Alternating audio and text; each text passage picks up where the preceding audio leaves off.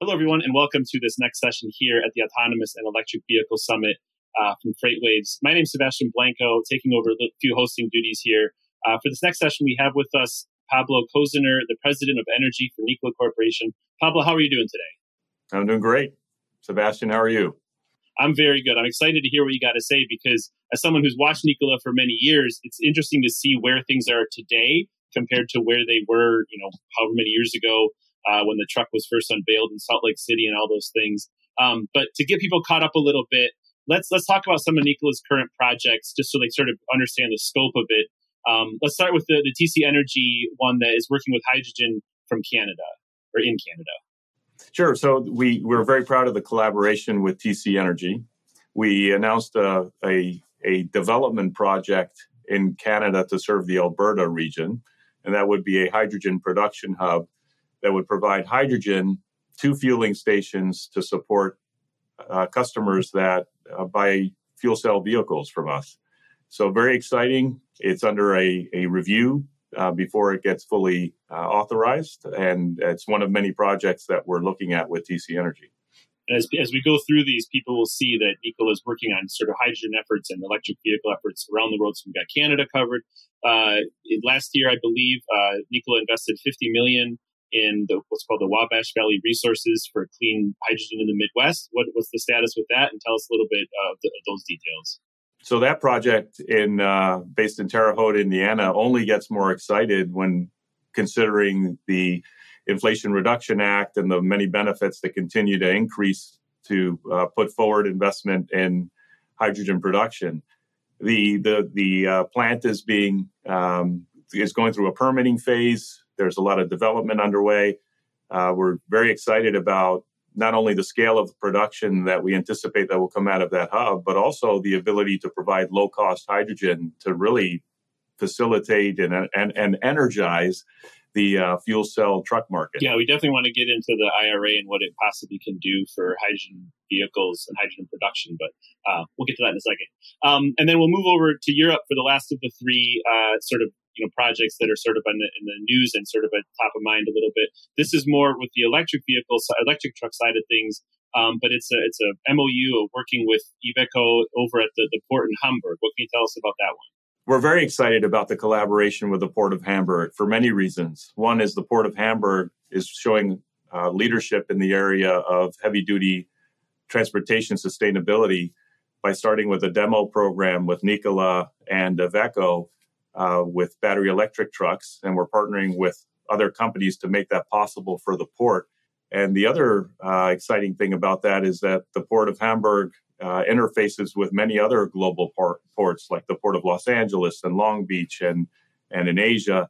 And port leadership talks about demos like these to help modernize fleets and make them more efficient and obviously drive sustainability. So success at the Port of Hamburg will be success in many other areas. Yeah, so that gives a little bit of a scope, an idea for people what Nikola is up to these days. But yeah, let's go back to the Inflation Reduction Act. I've been looking at it a lot from the electric vehicle side, the stuff it's doing will do for consumers and the sort of the chaos it's bringing into the EV passenger car market right now. When it comes to trucks and specifically to hydrogen production, what is it that you see in there that really stands out and is exciting? What could be better? What's your take on it? I think it's a clear demonstration that the U.S. government, Congress, and the Senate passage stands behind the investments in hydrogen that are required to bring higher levels of decarbonization into our energy infrastructure, precisely by providing tax credits like the hydrogen production tax credit that could provide up to a benefit of $3 per kilogram of hydrogen. There's a 45Q tax incentive for carbon capture. A lot of these we can immediately, once passed, put into effect with the hubs that we're looking at. And what it does is in the early day, when we're trying to scale a business that has a lot of innovation and cost reduction ahead of it, these types of benefits work very quickly to lower the cost of hydrogen production. So at the end of the day, the consumer, the customer that ends up having a fuel cell truck has a really good total cost of ownership as compared to diesel because of these very important tax incentives that come into play. And then naturally, the industry, as it grows, will scale and implement a good amount of innovation and cost reduction that will only further enhance the competitiveness of this technology. So we're extremely excited, and it's a really important step forward for the U.S. in this area. You mentioned the $3 per kilogram credit that's available, and that's the number that stood out to me too, because we'd like to see like what the big one is. And the way that I believe the way it's structured is sort of the lower your emissions are, the higher per kilogram the credit is. I forget what the lowest level is, but if it's basically the hydrogen you're making still has a lot of emissions, you won't get any credit. And there's thresholds that say, okay, by the time you get to this many grams of CO2 per kilogram of production, I forget what the measurement is, then you get this possibility of $3 per kilogram credit. Do you think it's well structured? Do you know at this point where the fuel that you're looking to create will fall in? Will it get that $3 per kilogram credit? Is it too early to tell, or do you think you'll be in the middle somewhere? So there's a lot in the question in terms of what the way it's structured, and certainly the more the lower the carbon intensity of the production, the more you are able to capture the credit. So on the high end being $3 with zero carbon intensity and production via certain methods. So we're paying, and we've paid a lot of attention to not only federal programs, but state level incentives that drive a preference in terms of how hydrogen is produced and how we are supported. And certainly, as with the federal passage of the IRA, that will dictate the type of production that we will pursue, because we want to take as much of the credit as possible. And that is precisely the point of the way that the production tax credit was created, is to drive carbon intensity to its lowest amount, rewarding those that are able to achieve that. And I'm guessing this trying to make the carbon intensity as low as possible is already something that Nikola is looking at. So do you think, as you look at the levels, do you see it as fairly reasonable, the limits they set, or is it going to require a lot of work on your end, as you say, as you strive to hit those targets, that you're like, okay, well, we're close, we're going to have to need to do X, Y, and Z in order to get over the finish line? Well, so, I mean, there's so much work ahead in every aspect, but certainly the way that it's structured, it does make sense because it rewards lower carbon intensity levels. And Nikola is very much in favor of lowering carbon intensity in everything that we do. We take a balanced view in terms of cost, safety, reliability of process, and certainly carbon intensity with technology that's available, so that whatever we do ultimately is something that is sellable and provides value to customers, with a pursuit of lowering carbon intensity to zero. So we're looking at everything on a portfolio basis and looking to continuously reduce the carbon intensity of the way that hydrogen is produced. So passage of the IRA certainly helps accelerate the journey to zero carbon intensity in the production of hydrogen, and we're very excited about that. Cool. And you mentioned the balance. Nikola is not only limited to hydrogen, as you mentioned before. The Port of Hamburg is more of an electric vehicle situation. One of the things that Nikola introduced, and as you as the president of energy probably had a lot to do with this, but the mobile charging network, or the mobile charging service, I should say. What can you tell us about that? What is the demand? What is the current status? And as a broad take of it is how are electric vehicles, these sort of commercial vehicles, how is that happening in the industry from your perspective? Well, there's a lot of work ahead as the market starts to embrace more electric vehicles. Today, we're highly reliant on grid power. Now, as you have more vehicles charging on the grid, that will create more demand at different times throughout the day. So you'll get shifts in terms of peak times. And that's something that ultimately we're all going to be wrestling with. And utilities have to think about how they're going to enable more power to support this. So whether it's utility power or distributed power, there's a lot of work to do in order to facilitate the adoption of higher levels of EVs, especially when you start to get into trucks that require more power than passenger vehicles. We designed a mobile charging trailer to facilitate demos, to act as standby in the event of any things that we have to do to support customers. For example, if the utility were to go down, we don't want customers to stop operating trucks. So that's a good use of the mobile charging trailer. In many cases, it is a bridge type of charging solution until a customer can have energy infrastructure installed at their sites.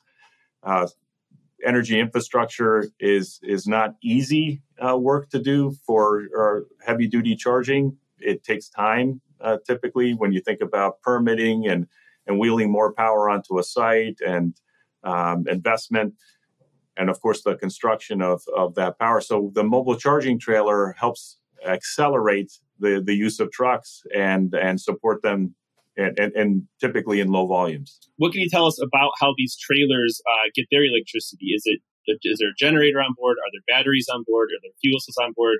How are they providing the electricity to the trucks that plug in? The trailers are agnostic at the moment in terms of where the energy comes from. In other words, they can be linked to the grid directly through cabling at a site, or you can use a generator, which could be any form of generator that produces power can feed into the mobile charging trailer that ultimately just takes that power and dispenses it to the truck. It seems like it's kind of a way to get around the chicken and egg problem. Like you were saying, sometimes it takes a long time to permit, to get everything installed. You're like, well, here, you've got the trucks. Now you have a way to charge them. And then in 2 months, 6 months, whatever it takes to get everything built, the trailer can go somewhere else, and that person or that company then has their charging station. Is that kind of the idea? That's the idea. That's certainly one of the primary uses of the mobile charging trailer. It also can be used as standby in the event that the utility were to lose its ability to provide power to a site, and there are other uses. But we wanted to be able to, as we produce trucks, put them in customer hands, whether that be through a trial or the first trucks that they have delivered before infrastructure is available, is to have a power source so they can operate those trucks. And the mobile charging trailer is a great solution. And that actually leads in nicely to what I think will be my last question, since we're running a little low on time here. But that the idea of, okay, we're gonna build these trucks that we're gonna promote electrification of vehicles, but we know that the charge needs to happen. So we're gonna come with this new idea of these mobile charging trailers. That seems like a pretty creative solution to this problem. And as you're looking at this industry, whether it's hydrogen, whether it's electricity, tell me a little bit about the creativity that needs to go in to solve some of these problems, because you're talking to the customers who have the trucks or want the trucks. You're also very familiar with the realities of it. So just as you see this moving forward, tell me about how out of the box thinking can really help, and or sometimes does in the box thinking really, check all the boxes. No, I'd be happy to. I'll tell you, first of all, the best kept secret at Nikola is our people, which are very passionate, highly innovative.